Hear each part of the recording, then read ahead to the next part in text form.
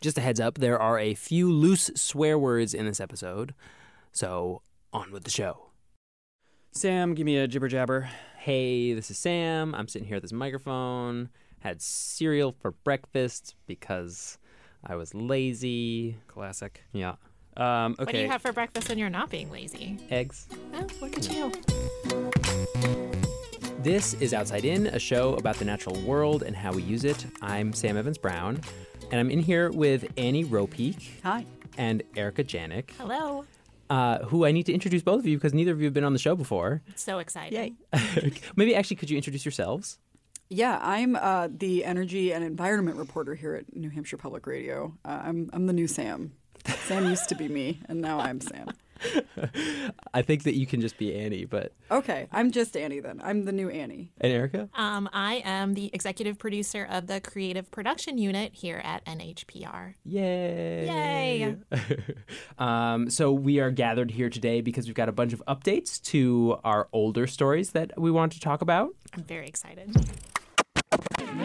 You know what? They refuse him to pass the game. Ha ha ha ha. That's what happened, guys. We know our people. I know the game. It's a big discrimination in Quebec against the First Nation. We know that. We live here. We feel it just by the way they look at us, you know? We feel it. That's why they're not happy. And so Annie's here because we're going to start with the Powerline series. So for those who haven't heard it, I recommend you go back. In November, we did this 4-part series about Canadian hydropower and the history of the development of it as sort of a tool of French-Canadian nation building and how New England wants to import hydropower down here to deal with our carbon emissions problem and how that's all very tricky and complicated because of the backstory of the sort of trampling of Indigenous people's rights in the early development of that hydropower. But there have been big changes down here on the New England side, which Annie has been covering. So for me, we sort of started this as like this was the zombie issue that never went away and that I was constantly covering forever. And now you're taking over the beat. And so how's that been? It kind of still feels like the zombie issue that might never go away. It's entering a new phase of its zombie life cycle. So, gosh, where to begin? So Northern Pass, which is the name of the project that was going to bring the hydropower down here that was sort of causing the most controversy in New Hampshire. So in January, Massachusetts picked Northern Pass to get this big contract where Massachusetts basically said, we want to kind of say that your renewable power is part of our efforts to have renewable power and to cut our carbon emissions. Massachusetts was going to give that contract in Northern Pass, but Northern Pass did not have its permits yet in New Hampshire. It wasn't a sure thing. And so fast forward a week, and New Hampshire decided not to give it a permit. And so now here we are kind of wondering what's going to happen next. And that was surprising, right? Yes, it was a huge surprise. I mean, they did 70 days of hearings, and that was like court-style proceedings where they collected evidence and they cross-examined people and objected and did all of that stuff. And then and they got, I think, 4,500 comments. Written comments from members of the public, almost all but 200 of them were against the project. There was a huge, campaign on both sides to, lots of shirts and hats and signs and craziness. Busloads of supporters and opponents. Yeah, and colors, orange versus blue-ish. I think the pro-Northern Pass people kind of wore blue and green. Green, yeah. And the anti-Northern Pass people wore orange. Yeah. So I've lived in New Hampshire now for 2 weeks, and I did notice all of those Northern Pass yellow, orangey signs. Yep. Stop Northern Pass. Yeah. Northern Pass. Yep. Yeah. So at the end of all those hearings, the Site Evaluation Committee, which is the body that has to basically decide if it gets to build or not, kind of weighed everything that they had heard and decided that the project didn't meet this one test that it had to pass, and that test was that it wouldn't affect the orderly development of the region, which means that it basically would mess up towns' planning efforts and ability to do what they wanted to do with their land and their long-term plans for what they were going to do with their land. And that happened really quickly, right? It did, yeah. They were gonna spend 12 days arguing about this, and they took 3 of them, and then they voted, and then it was over. Suddenly, it was like we hit a wall. It was crazy. This is far from over. Eversource says they're going to appeal. That might go to the state Supreme Court. So that's why I say we're kind of in a new zombie phase because it's never going to end. And so this means Massachusetts has no idea what to do. Well, and so that's the big question, right? Because our series did not focus on Northern Pass specifically; it focused on Hydro-Quebec. So then, does this mean, like, if you were a lay listener, you might think that means that New England's not going to be getting its energy from Hydro-Quebec, or it's not going to increase the amount of energy it gets from Hydro-Quebec. But it's more complicated than that. Yeah, so when the decision first came out that they weren't going to get their permit, Hydro-Quebec said that Northern Pass was their plan A, and they had a plan B and a plan C to seal the deal with Massachusetts, basically. So their plan is to get the power down here, and they didn't sound too worried about making that happen. So they're basically going to look for another state that borders Massachusetts. Yeah, they have other. I think one of them is the line that goes under Lake Champlain. Is that right? And then another. There are all these different kinds of proposals for basically other kinds of transmission lines. There were 5 transmission lines total, 2 in New Hampshire, the Northern Pass, which was pretty far along, and another one that was brand new, very recently announced. And then there was one in Vermont that goes under Lake Champlain and has all its permits already.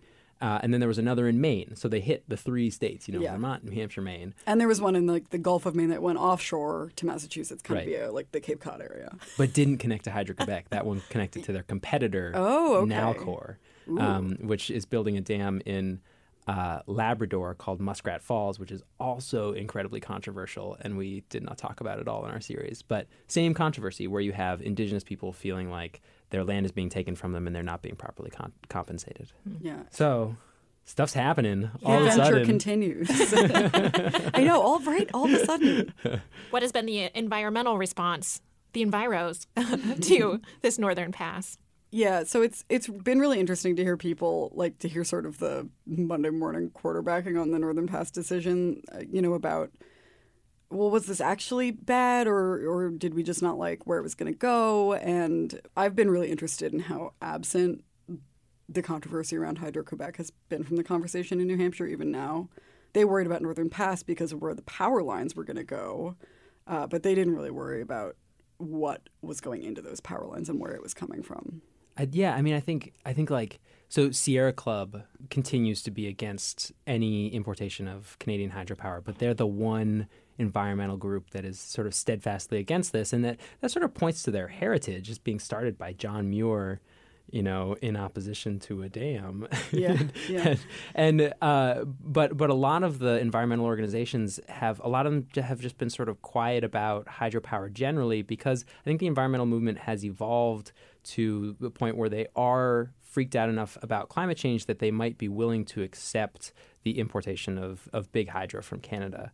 And it's true. There was, sort of energy Twitter, clean energy Twitter, which I am too plugged into, So to speak. Yeah, did lose his mind a little bit, because a lot of people saw this as like, we can't build anything. We have these big ideas about climate change, but when we try to build anything, Yeah, you won't let anything go forward. Right. Yeah, so. But that sort of misses the point that, there's only so much surplus from Canada. And so there are only so many power lines that can get energized. And really the question gets down to, what's the best route through New England? Yeah, the best power line. If you're going to bring the power here, Massachusetts was going to get 17% of its energy, period, from this one source if Northern Pass went through. And that is a big boost of non-carbon emitting power. Yeah, it would go from 9 to 17, basically. Yeah. Yeah. Okay, how'd we do? I think good. I think I get it. I listened to the series, but it's different to be here. Yeah. Now it's apparently something that I will be hearing about for ever and ever. Are there any updates with the tribes? Oh, so okay. So that's the other thing that has happened. It's not like a huge groundbreaking change, but essentially a lot of our series focused on the fact that the Pessamit Inuits, who are one of the nations that were first dealing with the impacts of hydropower on their territory, and they were essentially angling to get Hydro-Quebec to sit down at the negotiating table with them by mounting a campaign of the likes that the Cree mounted when the Crees were dealing with the James Bay project. And we started to hear rumblings about perhaps negotiations beginning when we were writing up the Powerline scripts, but nothing came of it. And then finally in January, the Boston Globe came out with a story. They went up and visited the same folks that we visited, and when their story came out, they revealed that in fact the chief of the Pessamit had been to a closed-door meeting with some of the higher-ups at Hydro-Quebec, and it looks like negotiations over some sort of settlement are going to get underway. Who knows what the heck that would look like, or even if they would manage to get to a deal. But looks like the Pessamit are at least getting the beginnings of what they wanted. That's amazing. Yeah. It's really interesting that Northern Pass has kind of sparked maybe some of that, because Hydro-Quebec was totally absent from all of the negotiating about Northern Pass in New Hampshire, like really notably absent. I mean, they didn't have to be part of the application, and so they were just this like shadowy backer, basically. And all of their baggage, was also as absent. So that's fascinating. Yeah. Well, and the reason the Pessamit are getting these negotiations are because they've attracted international media attention, and hasn't been a boatload. It was like us, the Boston Globe, a few other reporters here or there, but you can just tell Hydro-Quebec is really sensitive to their image abroad. Do you think that has something to do with what was going on in North Dakota, though, too? I mean, I wonder if the exposure there and all of the attention and somewhat horrible things that happened there, also, they were like, oh, we don't want to be them. Yeah. Right. Maybe we need to have a meeting. Didn't want to get any worse than it already looked or Yeah. whatever, yeah. Yeah. I mean, we're definitely in a bit of a moment, and nobody wants to be painted as the bad guy. Right. Okay. Thanks, Annie. Thank you.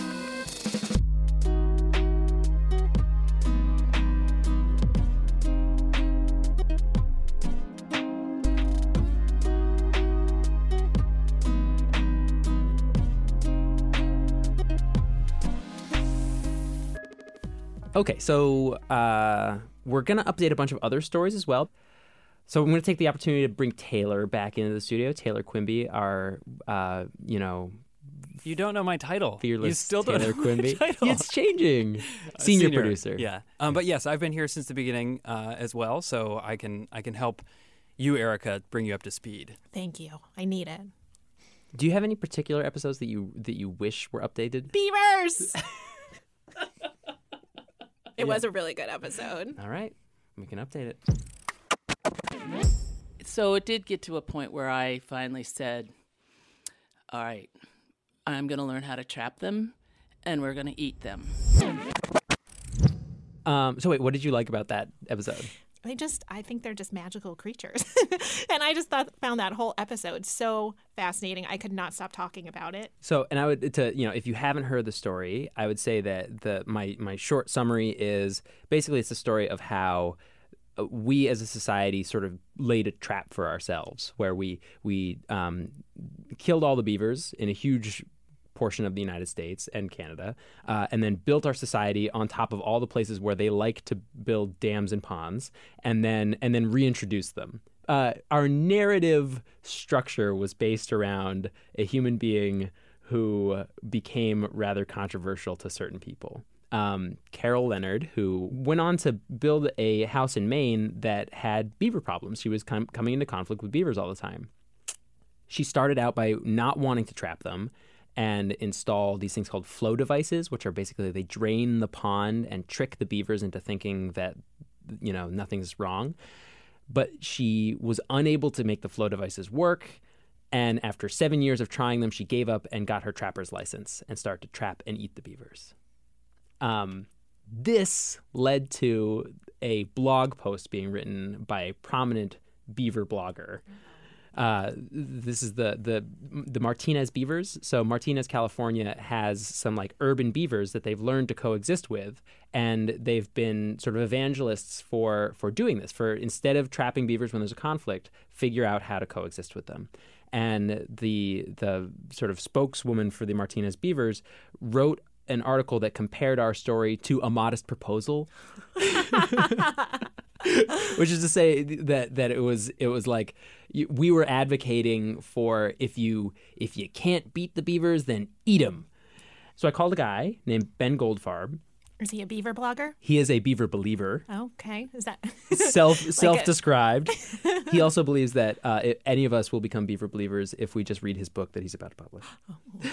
Sure. So the book is called Eager: The Surprising Secret Life of Beavers and Why They Matter. And one of the things he said is that basically the early research on flow devices is now being updated by people who are installing them better. They've actually changed a lot in sophistication as we've sort of figured out how best to flummox a beaver. And he points to a study that was done in Alberta, Canada. What she did was she installed 12 flow devices at this recreation area near Edmonton in Alberta. And then, she sort of monitored their effectiveness. Where they were able to save one municipality like $200,000. $200,000 in avoided maintenance costs. It is his belief that there will be this new generation of flow device practitioners who will prove that these are super, super effective. We're going to move from a world in which the primary way we deal with these beaver conflicts is trapping to a world where there are more folks who know how to install these things properly, and they're going to go preach the gospel and make beaver believers out of all of us. That's his thesis. I think there should be beaver water parks where we just create these giant domes and lots of running water in them, and then we put beavers in, and then we let people hang with the beavers as they build dams. That's amazing. I feel like something like that probably already exists in Canada. Would that be safe, though? They have big teeth. Beavers do attack.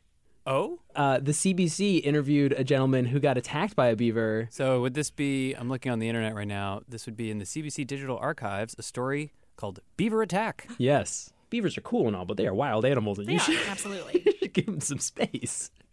Now, did you have big boots on to protect your feet? Heavy sole runners on, and he'd grab me. Thank God he got me the full foot, and he apparently couldn't close his jaw right. He drove one tooth into the top of my foot, but he couldn't penetrate the bottom. But he just hung on, just kind of shaking, and so I got down on the other foot down on the bridge and started trying to kick him off, which I finally did. I got him off.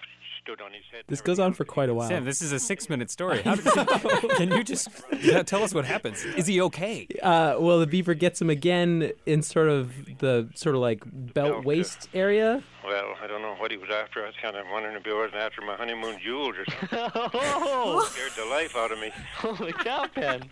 So I got him, but the damn thing had no ears on. And then he's bleeding profusely from the torso and has to go to the hospital, but the hospital's closed because it's like a clinic. It's rural Canada, and so then he finds somebody who's a nurse in his town, and she sort of stitches him up. But yeah, no, I mean this beaver gets him good. Wow. Don't hang out with beavers. Okay, nix the water park idea. Yeah.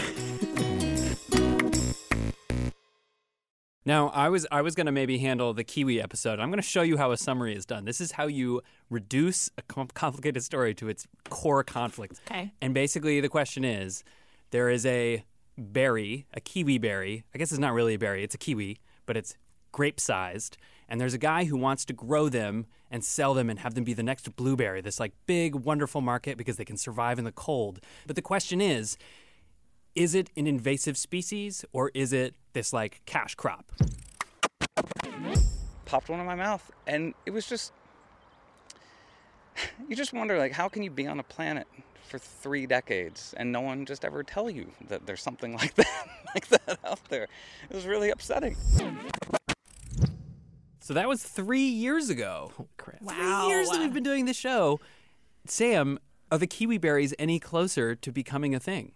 There is an update on this, so that we sort of left things off where Massachusetts was considering whether to declare it an invasive species and ban sale. Iago Hale, the researcher, is up here in New Hampshire, so it wouldn't necessarily immediately put the kibosh on his operation, but it definitely is a step in the wrong direction. And so if one state declares it invasive, would others follow suit? The committee in question met, and they basically said, we don't have enough evidence. And so they said, we're going to put the brakes on this for now. We're going to keep watching.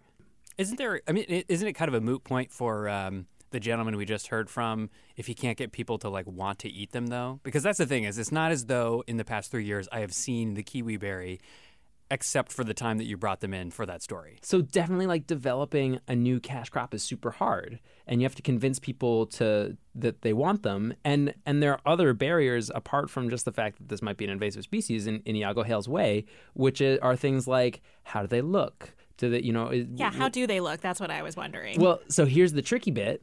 They're tastiest when they get really, really ripe. And when they get really, really ripe, they start to get like a little wrinkly and look old. Yeah. Kind of like the persimmon problem. Yeah. Oh, I don't know persimmons. You can only eat them when they're like, look like they're about to, like they should be composted. That's when you should eat them. Which is probably why I've not had a persimmon. There might also be solutions to his invasive problem, if that were to become one, which is selective breeding for traits that would make it less invasive. All right. Should we go to a break? We can go to a break. Let's have a kiwi berry break. Look at us. Anticipating needing a break. It's on my checklist of things to remind you now. All right, let's take a quick break and more updates to come.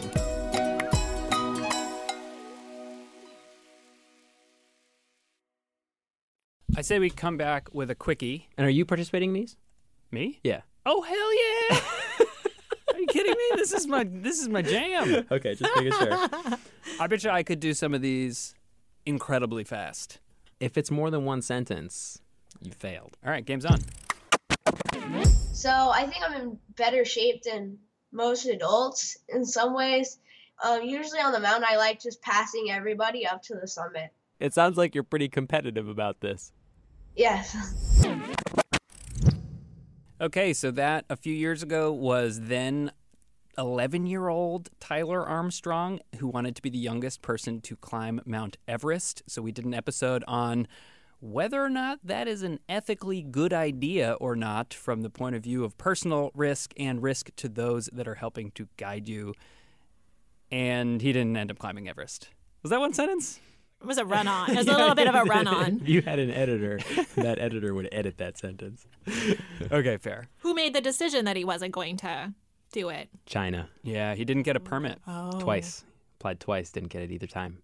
And so that's the update for this story, is that he has still not climbed Mount Everest. He has now climbed, I think, 5 of the 7 tallest peaks on the 7 continents. He has yet to do Antarctica, and Everest still is outside of his grasp. They passed something that basically said you can't do it until you're 17 or 18. I think it's 18. Yeah. Facts don't matter. The current youngest person to do it was 13, so he's now past the age where he could be the youngest person to climb Everest. But I think he's still hoping to be the youngest person to climb all 7 of the highest peaks. He's a great climber by all measures. Absolutely. Oh, for sure. Probably better, and this is the point that's made in the story, probably better than many people who climb Everest. Absolutely. But it's dangerous for everybody who does it. Right. Yeah, we don't have to retread. Stop retreading, Sam. No, the update here is he has not climbed Everest. Yeah, the update done. is a lack of update. The record has not been broken. That's it. It's like the kiwi berry. Lack of update. Oh, gosh. Is that what this actually is? It's a lack of update show? No updates show. Okay, Sam, you take the next one. Let's see. What's the next one? Do you want to do a quick whales update? This is not fun, but we can do a quick. Yeah. There's nothing that's enough to stop a right whale. They're designed to swim through the water with their mouths open for hour after hour after hour. They're like a freight train. So, right whales are a critically endangered whale species, and this year was terrible for right whales. There were 14 that were found dead in a population of around 500, now less than 500. And the scientists who study them came out with a model that say that at their current population level, their current reproduction level, and current death rate, on averaged out, not just counting this year's death rate, it is a species that is in decline. So there's a lot of reasons for this, and part of it is that they think it's kind of a climate change story because the whales were getting up into the Gulf of St. Lawrence. Usually they would sort of peak out in the Bay of Fundy and sort of like off of Nova Scotia, and this now they were like rounding the corner and we're in the Gulf of St. Lawrence where there's heavy ship traffic that is not accustomed to dealing with these whales, and so there were ship strikes. There were fishermen who don't have the same restrictions that the fishers down in New England have, and so they had like gotten themselves into even more dangerous territory So 14 deaths in 1 year, which is extremely high. So help me understand this, because a big part of this story was about entanglement, where fishing ropes, the whales sort of, they swim into them, they get tangled up. It's really nasty. They can really just cut off big pieces of their bodies. And it's almost like that's where our problem lies, because we've solved some of these other issues. But if the whales are moving because of climate change, they're moving to places where fishing regulations are further behind? Well, so both things. So yeah, thank you, by the way, for doing the summary that I failed to do. No, here in New England, ship strikes were a bigger problem. So large boats hitting the whales because they didn't see them, and first like a concussive blow from the bow of the ship, but then also getting hit by propellers, so like lacerations because of that would kill whales. They had this whole system of buoys that they put in that would hear when there were whales coming through and would send a signal to boats saying you have to slow down your speed, so that if they did hit a whale, the damage would be less because they're going slower. And that was successful. Like ship strike fatalities dropped dramatically. None of those regulations are in place up in Canada. Okay, well, that is a sad update. No. Yeah.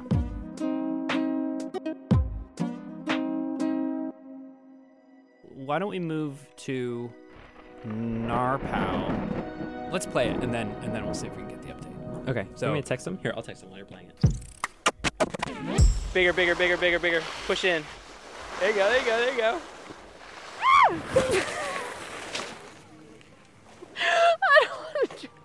I don't like this.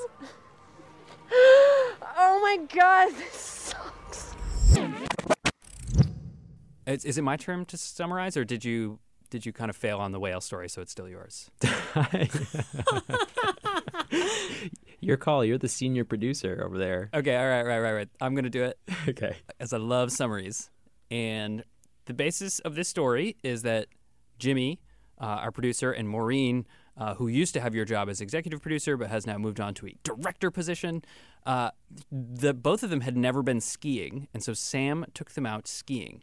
First to sort of like a big mountain with lots of stuff going on, and Maureen hated it. She was very intimidated. And then Sam took her to one of these sort of smaller community, like little town mountains that used to be dotted all over New Hampshire and New England. And they had a much more fun time, and it was cheaper and all that good stuff. We also learned that I'm terrible at teaching people how to alpine ski. And we squeezed in a climate change story at the end about the fact that snowmakers and things like that are one of the only ways that mountains can continue to operate, and so you have to have a lot of capital to do that, and so you're going to have more big ski resorts, fewer little community resorts, and maybe eventually no ski resorts in New Hampshire at all. Wow, that voice. Yeah, it's amazing. That's a theater whisper. It was sort of like a Batman whisper is kind of what I heard it as. Yeah, but yeah. me too. The Cave of Wonders. Yeah, so the big question is, did Maureen and Jimmy continue to ski? No, they didn't. They have not gone skiing again. Okay, another non-update. Moving on. I hate it. I hate it so much.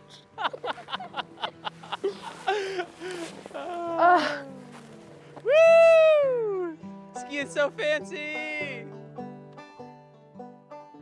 So we are now left with one final update. And this is kind of less of an update than an extension, but let's find if I can see the clip. Is it this one? Any trail crew guy worth his shit, he would rather have mushrooms growing out of his underwear, if in fact he wore underwear, than he would ever be caught with his axe dull or not ready to go. You see what I'm saying?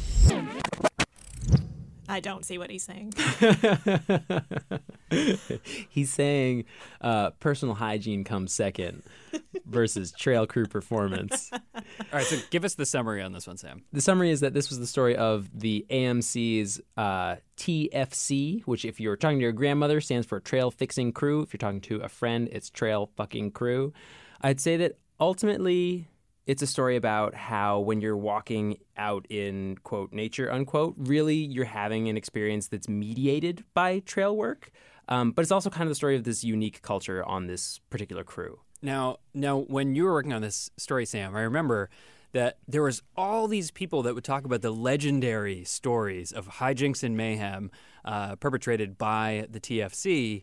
But then when it came to getting people on tape and it came to getting people telling you all those stories, a lot of people sort of backed down. And that continues. What happened was we put the story out, and someone who will remain anonymous but who did work for the Appalachian Mountain Club reached out and said, "You missed the big story," and proceeded to tell me this story. I then called up some of the folks that I talked to, and they confirmed that this indeed was a legend that they had heard of. So I then tried to reach out to find the people who were involved. And what happened was I touched off a firestorm on amongst the trail crew crowd as to whether or not anyone should be telling this story to me. Some people assert that it's actually not true. Some people basically just say it makes them look bad, so they don't want to talk about it. But I have an insane rumor that I was unable to confirm. Let's call it legend. I like legend. Yeah. The legend is this. You know the Cog Railway? Mm-hmm. The Cog Railway is a tourist train that goes to the top of Mount Washington, and it's very steep, and there are lots of famous photos of people standing on it, and because it's steep, it's impressive.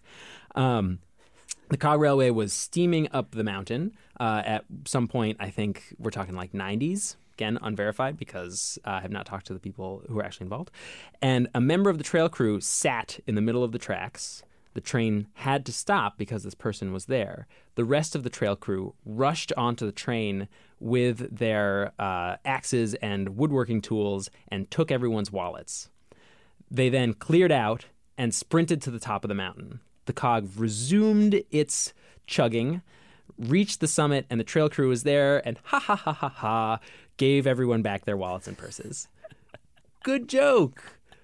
They were all immediately fired. Yeah. And the AMC, was incredibly embarrassed. But after a little while, realized they couldn't fire all these people because they didn't have a system of training in place for their trail crews, except for this sort of like oral transmission of knowledge. So they had to hire the trail crew back on and just give them a stern talking to and say, "Don't do this again."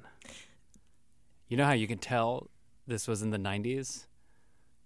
It's because it was definitely before 9/11 when when hijacking a train with axes would have been seen very differently. I also just keep thinking they didn't have any training, and I'm like, isn't it just kind of standard, I don't know, societal norms that you shouldn't rush at people with axes and woodworking tools? I mean, do I need a training of it? I've not been trained about that either, actually. Well, this is like one of the byproducts of this culture that they've created, right? Which is like, jokes and hijinks are okay.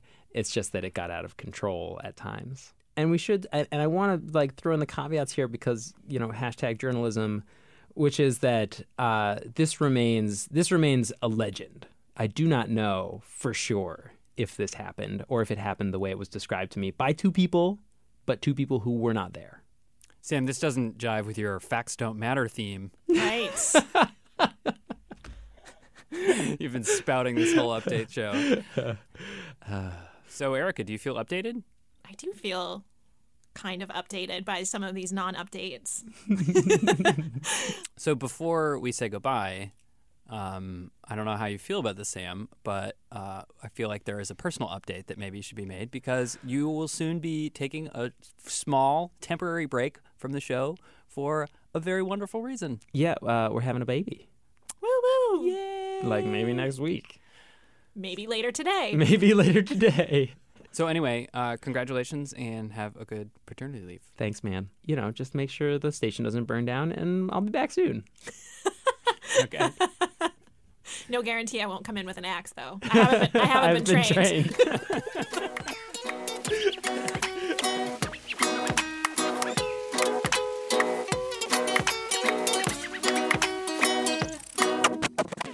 Outside In was produced this week by me, Sam Evans-Brown, Erica Janik, and Taylor Quimby, with help from Justine Paradise, Jimmy Gutierrez, Han McCarthy, and Maureen McMurray.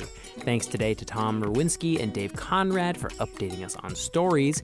If you've got a story that you'd like us to cover, you should get in touch. We're always excited to be talking to folks on the interwebs. You can reach us on Twitter and Facebook at Outside In Radio. And as always, if you have a specific nature-y question that you want us to answer, you should give us a call. The number is 1-844-GO-OTTER. Our theme music is by Breakmaster Cylinder. Outside In is a production of New Hampshire Public Radio.